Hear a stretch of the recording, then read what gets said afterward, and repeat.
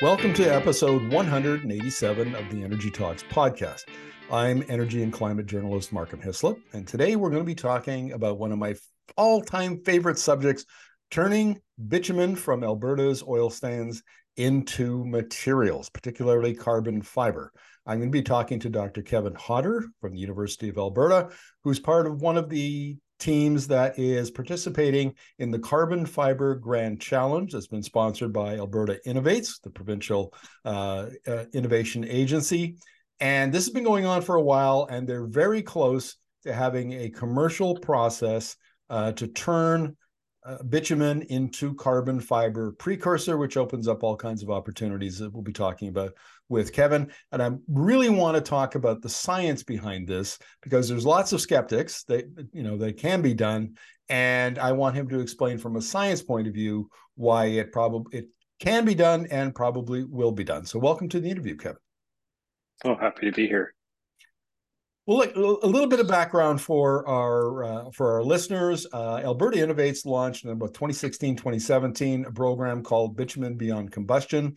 And they wanted to investigate ways to turn bitumen molecules into materials. And bitumen is a very different hydrocarbon resource. It's got all sorts of it's thick and gooey like peanut butter, and it has all sorts of other clays and other materials in it. And currently, it's about 3.2 million barrels a day is being mined and extracted in northern Alberta, and then shipped down to the U.S. where it's refined into gasoline and diesel and aviation fuel and so on. But that's not the highest use. And of course, we're in an energy transition. We have a climate crisis. So the question arises, what can we do with bitumen, which is this amazing molecule that turns it into something else that we don't burn? And this is where Kevin and his team come in. And there are 12 teams still in the Grand Challenge.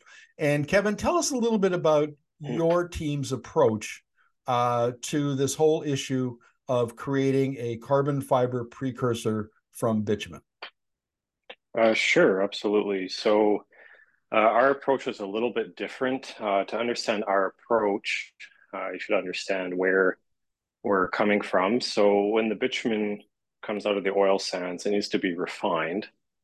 And it goes one of two ways. So most people know of bitumen being refined into gasoline for their cars, but there's another heavier fraction called asphaltenes, which people immediately think of asphalt for roofs and roads and things like that. But these molecules are very large. They're very random. You can sort of picture these big 3D islands of carbon chains floating around. No one really knows an exact size or shape to them just because they're so different. And they also contain a lot of impurities. So that's where we're starting from. And carbon fiber is a carbon chain that's aligned almost perfectly in a nice lattice to give it its strength. So we have to somehow take this large agglomerated molecule with all these impurities and turn it into this nice long sort of chain link fence you can think of. So my team focused mostly on removing the impurities to start, and also what we call stacking of the molecules. So if you can sort of picture a piece of paper that you've crumpled into a ball, that's kind of what we're starting with. And what we want is to flatten out those pieces of paper as flat as we can get them so they can stack. So if you can just have a bit of a thought experiment again, if we have a bunch of balls of paper and we're putting them in a box, there's going to be a lot of empty space because those balls are going to fill up the box quite quickly. But if you think of a box of printer paper where the pages are stacked against each other, you get quite dense, quite strong. That's kind of the high level view of what we're trying to do. So one was the impurities and two was the stacking. That was the approach of my group. Yeah, I interviewed Dr. Paulo Bombin, who is kind of leading this project for Alberta Innovates, and he very kindly drew made some drawings on the whiteboard to explain this to me. And of course, I was one of those kids who, slept through science classes in high school. So I some remedial chemistry work was in required for me to get up to speed on this. But Hmm. what I took away from this, and you can correct me if I'm wrong, or is that in a typical hydrocarbon molecule, it's molecules that are lined up one after the other in a string, whereas with bitumen, the molecules are like in a sheet, and that gives it a very unique chemical composition and makes it what's appropriate, or it makes it a good candidate for the uses that you're talking about. Have I got that right? Sort of the way I understood it was, yes, you're correct. Usually we like the molecules to be in a nice chain. So when they're refined for gasoline, yeah, you got these long chains of carbon molecules, but the bitumen, or what we call the asphaltenes, yeah, they're in these large sheets. And the problem is that each molecule is different. That's really the tricky part of this, because we don't actually know what we're getting. It's actually very hard to characterize asphaltenes and bitumen to a point, because they're just so randomized versus the molecules we're used to, and especially for carbon fiber, there's a very specific order to things. So if we don't even understand the feedstock material, we have to turn it into something that is that linear chain that you were talking about. Got it. Okay. And tell us about your work. Maybe we'll start with the removing the impurities. What are the impurities? How do you propose to remove them from the asphaltenes? So a lot of them are the heavy metals, the bad stuff. The biggest one is sulfur. So if the sulfur is too high, when we go to following steps to convert the bitumen and asphaltenes into something we would use for carbon fiber, the sulfur is kind of a bad news. So there's several different ways the impurities can be removed. One is by adding additives that will then bind to the impurities, then we can kind of scavenge them out. It's probably the most popular one. The way my group's doing things is a little bit different. So we actually use a electrochemical method. Can't tell you the exact solution we use, but essentially we're just applying a small voltage across this bitumen. So sort of make sort of a froth, if you can think. And this electrical work actually helps remove the impurities. They sort of just float to the top and we can scavenge them out. So what we're left with is a much more pure form of the asphaltene that we can then use for further processing. And we don't have to use any scavengers or even any heat or anything like that. So it's a very low energy intensive process to remove the impurities from our method. And has your method, have you done it just in the lab, or have you taken it out and done a little pilot, a demonstration project, something like that?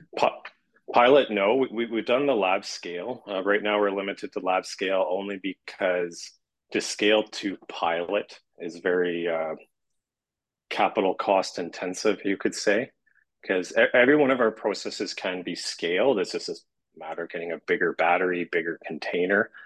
But we've only limited to lab scale at this point. So you can think sort of benchtop pressure cooker size. We've already done proof of concept, which was a beaker size. Now we're moving into the buckets, paint buckets, and everything's scaling quite linearly. So we're quite happy about that. So based on experience, and you anticipate that what you do at the lab scale, the bench scale, will scale in a linear fashion up to the pilot scale and eventually to commercial scale. Well, that's the hope, right? I know that's what we tell ourselves. Everything will be linear, but as we research is research, and you go ahead.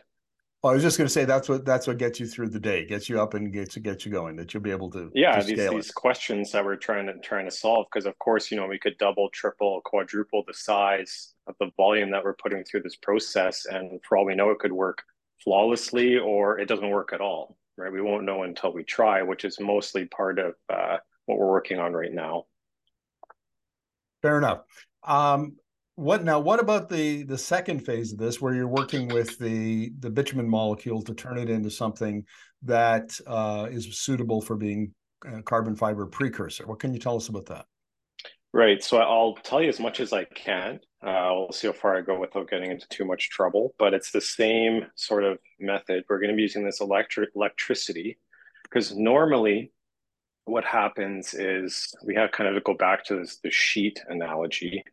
So if we have these sheet of these large molecules and they're almost 3D in a way, so you can think of all these branches coming out all over the place, they're very hard to stack. So we call that isotropic. So meaning that no matter which way you look on the molecule, it's kind of averages out to sort of the same properties.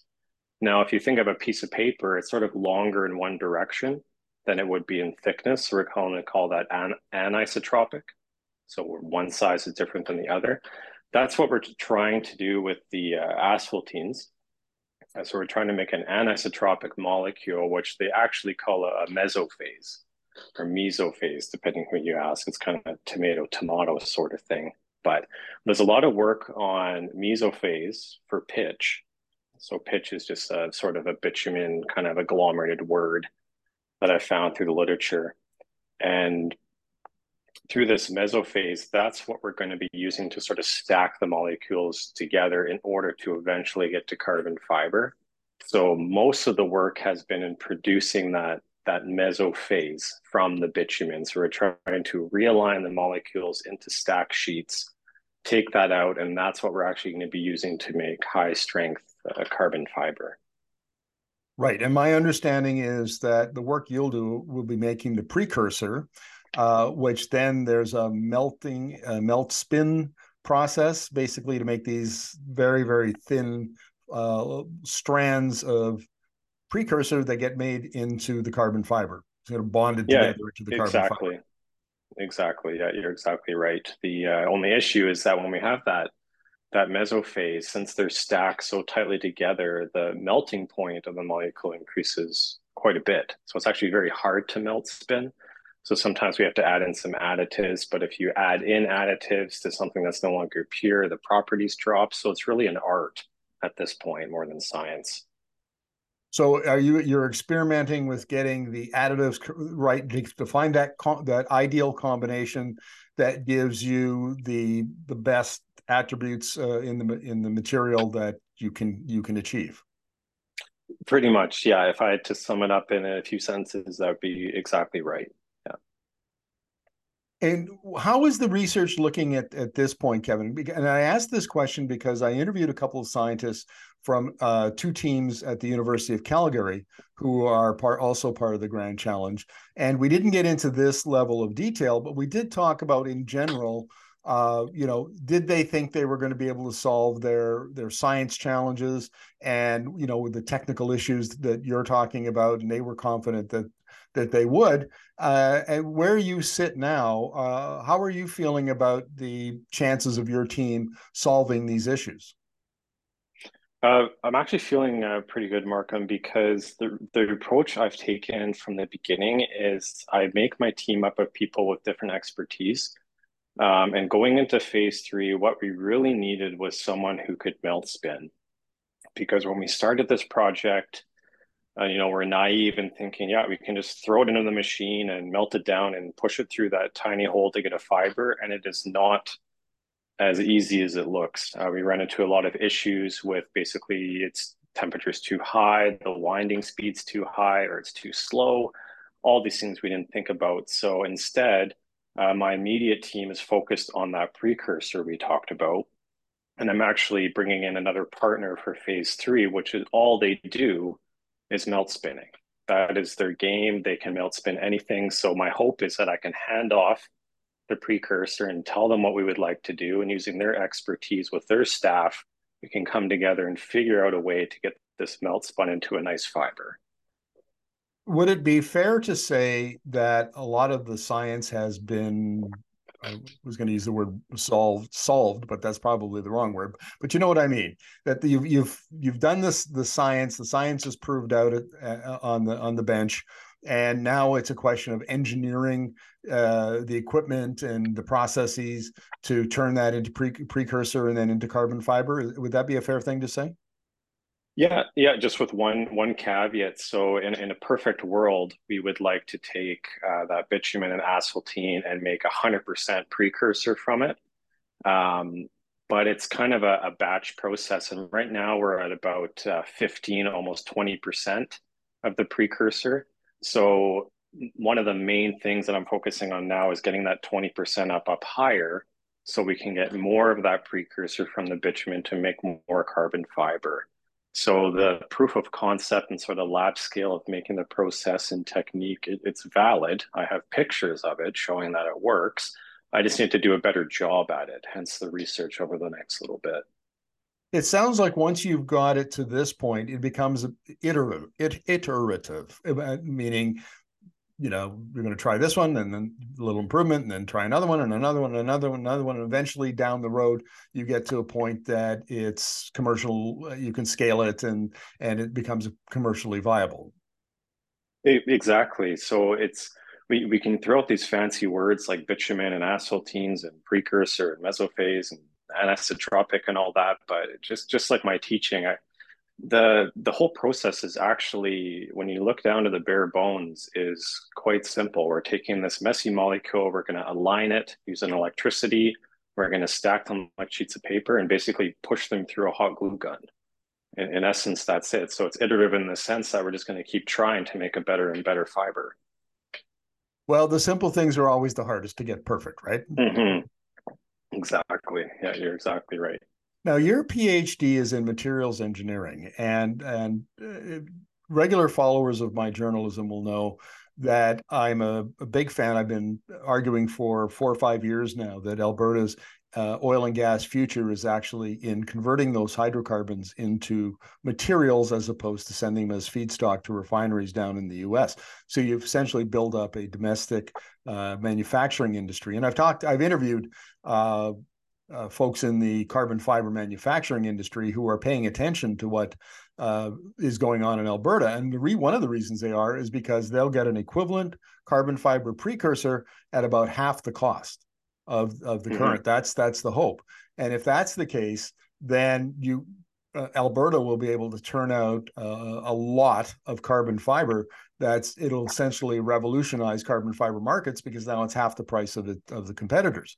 And so my Yep. question to companies like Zoltech in Missouri was, where would you build those plants? And they said, well, we build them in Alberta because you build the carbon fiber manufacturing plant as close to the source of the precursor as you can. So you're not transporting that precursor around. Correct. Yeah. And so this is really where the opportunity comes in, is because not only do you get, now you've transformed the bitumen and now you're going to turn it into a plant, but there are supply chains that have to serve those manufacturing plants. The next thing you know, you've got this industrial cluster of you're extracting the bitumen in northern Alberta, you send it down to, let's just hypothetically say, this, that industrial park, with the Heartland Industrial Park north of Edmonton. So you send it there, and one company, takes your process, let's say, and turns the bitumen into precursor, and then another company takes that and turns it into carbon fiber, and then you've got, in that cluster, you've got all the rest of the companies that supply that industry. And what you've done is you've essentially created a domestic market for a product whose global markets will be declining, and and all of it now happens in Alberta. The holy grail of economic diversification in Alberta may actually be tied to this. And your expertise in materials engineering, let's get away from just the carbon fiber grand challenge and back up a little bit and look at this in a more global view. Are these hydrocarbons a good basis for materials engineering, for making materials as we move into this post-combustion world?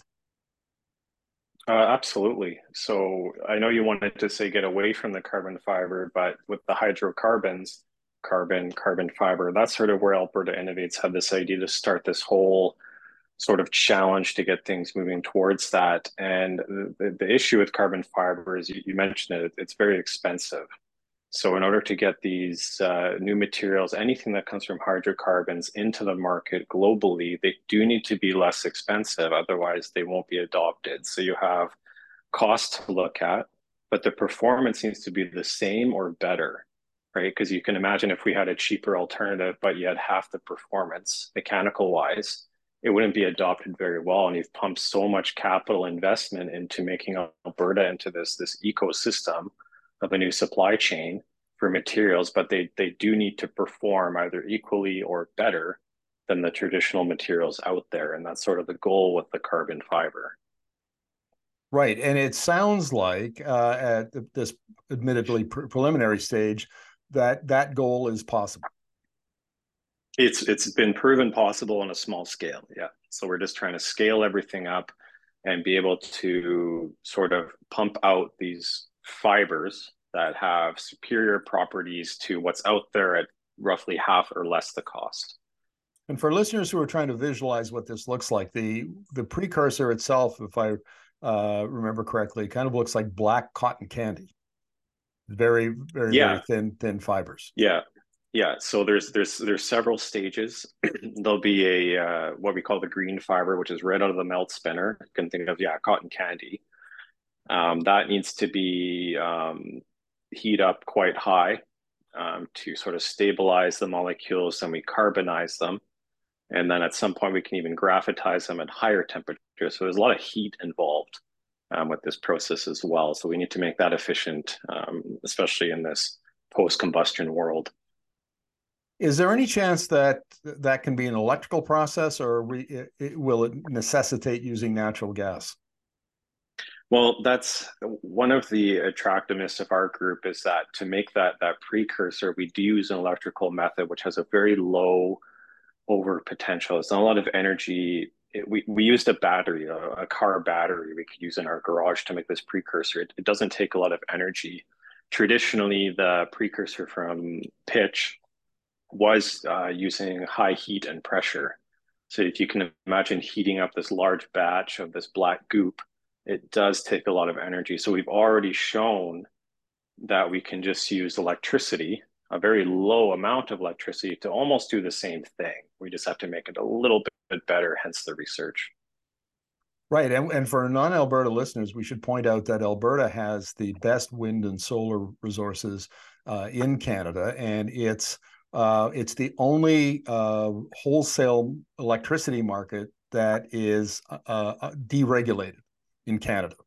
And Mm-hmm. so that has led Alberta to attracting the most investment in wind and solar over the past 2, 3, 4 years, and that's projected to continue into the future. So what that means is there's an opportunity here, if it's an electrical process, to don't need coal, don't need even natural gas. It can be powered by wind and solar, or who knows what we're going to see, small modular reactors, or geothermal, closed loop geothermal. There's lots of opportunities in Alberta to do clean electricity to power this process. Mm-hmm. Exactly. So, Kevin, give us a sense of the timelines here. You're going into phase 3. Phase 2 of the Grand Carbon Fiber Grand Challenge wrapped up here not too long ago. You're going into phase 3 right away. When I know Apollo, when I was interviewing him earlier this year, thought that phase 3 might be over in like 2025, somewhere in around there. Is that your take? Yeah, I believe it was a couple of years for phase 3. So it's the largest portion. There's the most investment from Alberta Innovates for that portion. Yeah, phase 2 just ended for us. The teams for phase 3 have not been announced. They're right now they're in the process of adjudicating all the proposals.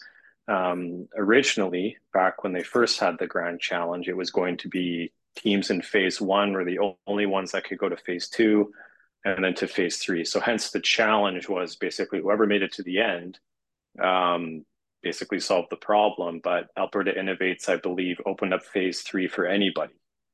So you didn't even have to participate in phase one or two at this point, which I think has sort of prolonged the adjudication process. So for all I know, I won't even be involved with phase three, right? It hasn't been awarded yet. That'll be, I actually have a presentation at the end of the month to go over my plans and sort of dreams for phase three with Alberta Innovates.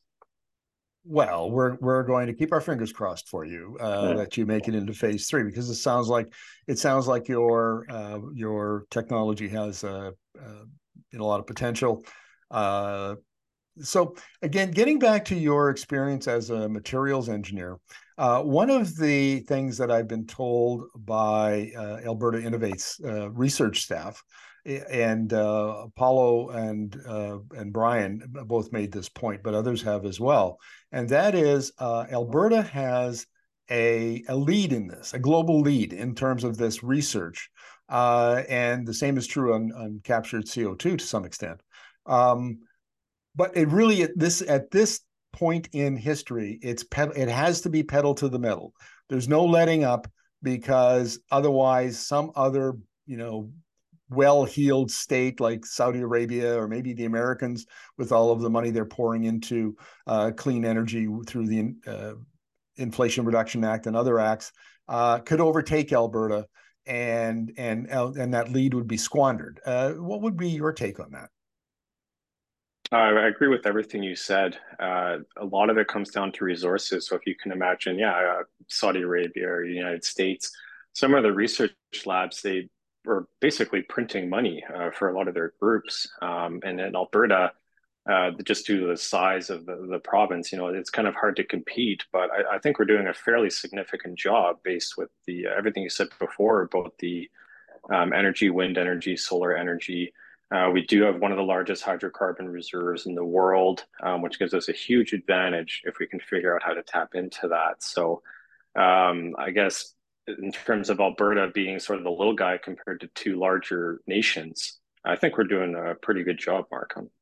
Yeah, I would agree wholeheartedly. I just want to make sure that the Albertans understand that you have the lead, but if you don't pay attention and put the resources necessary to do the kind of work that you're doing, leads can be lost. Exactly. Especially coming up now in the next, I'd say 5, 6 years, we're kind of teetering on the edge of a lot of societal decisions that are going to be made, and that'll really determine the direction of the province, I believe. I want to just expand a little bit on something you mentioned, we've touched on all of it during this interview, but I want to bring it together, and that is Alberta's competitive advantage here. It has the largest heavy crude or bitumen reserve in the world. I think actually Venezuela is a little bit bigger, but it's not the same. And so it's very unique hydrocarbon resource. That's number one. Number two, it has the ability to build out clean electricity, and that's not available everywhere. And that gives Alberta a clear competitive advantage. And I should note here that very often I'm talking to startups or companies that are looking to expand, and they're looking to site a plant. And they say, what's the number one thing you're looking for when you go to site that manufacturing plant? And they always say it has to be carbon-free electricity. That's like table stakes in Mm-hmm. the new industrial economy, is you have to have clean energy. Without that, everybody knows that down the road, the carbon intensity of various products is going to be a competitive issue. If you've got, electricity that's generated by coal, then the carbon intensity of your product is going to be, you're going to be penalized through a carbon tax or some kind of carbon pricing or some other kind of a penalty. So everybody wants to avoid that, what they think is coming, and so they're looking for clean electricity. So Alberta has abundance of that. But there's another thing in here, and you represent part of the third competitive advantage here, which is expertise, because Alberta has a tremendous amount of technical expertise that's been garnered over the last 70 or 80 years in the growth of the oil and gas industry, because it's not just like Texas, where you're basically drilling wells and bringing up light sweet crude. And not to diss Texas. I mean, they've developed the shale technology there and fracking and all of that. But what I'm saying is that there's expertise around bitumen. There's engineering expertise. There's science expertise. The University of Alberta and the University of Calgary both have excellent research capacity and folks. So when you put all of those three together, it seems to me Alberta right at the moment would be leading because it has a heck of a competitive advantage. Yeah, exactly. Yeah, I agree with everything you said. There's the university. You think of the amount of large companies centered in Edmonton and Calgary, and even beyond 80 years of experience with everybody working in the province towards that. Yeah, I would agree. And this is one of those things, when I was in graduate school, those 40 years ago, I did a lot of work. I was really interested in how industry got started, how businesses got started in like the 19th century and into the 20th century, and why we would have, I just give you an example, in the 1920s, we had all kinds of manufacturers of threshing machines and tractors, and that the emerging ag power farming technology of the day, and we lost most of it. And Hmm. eventually, the ones that did survive, like Massey Harris, we lost those. And they got bought out. They either failed in the face of American competition, or eventually they got bought out by American companies. And we had this competitive advantage early on, and for whatever reason, we lost it. And that's hardly the only example. We can think of Nortel and BlackBerry, and there's all kinds of examples. This is an opportunity, if we do it right, that Alberta and Canada can lead the way on post combustion uses for hydrocarbons, and always lead and be at the forefront of this and build an industrial base, a clean energy post combustion industrial base that is second to none and could power the province well into the 22nd century. I think if we need to have that big picture imagining, because we're not getting it at the provincial government level, we're not getting it at the big oil company level, and Albertans need to have this conversation. So, Kevin, thank you very much for this. I hope we've furthered the needed conversation a little bit today, and I'll be keeping track and keeping an eye on how you're doing, and we'll have you back for a future episode of Energy Talks. Oh, perfect. Thank you so much.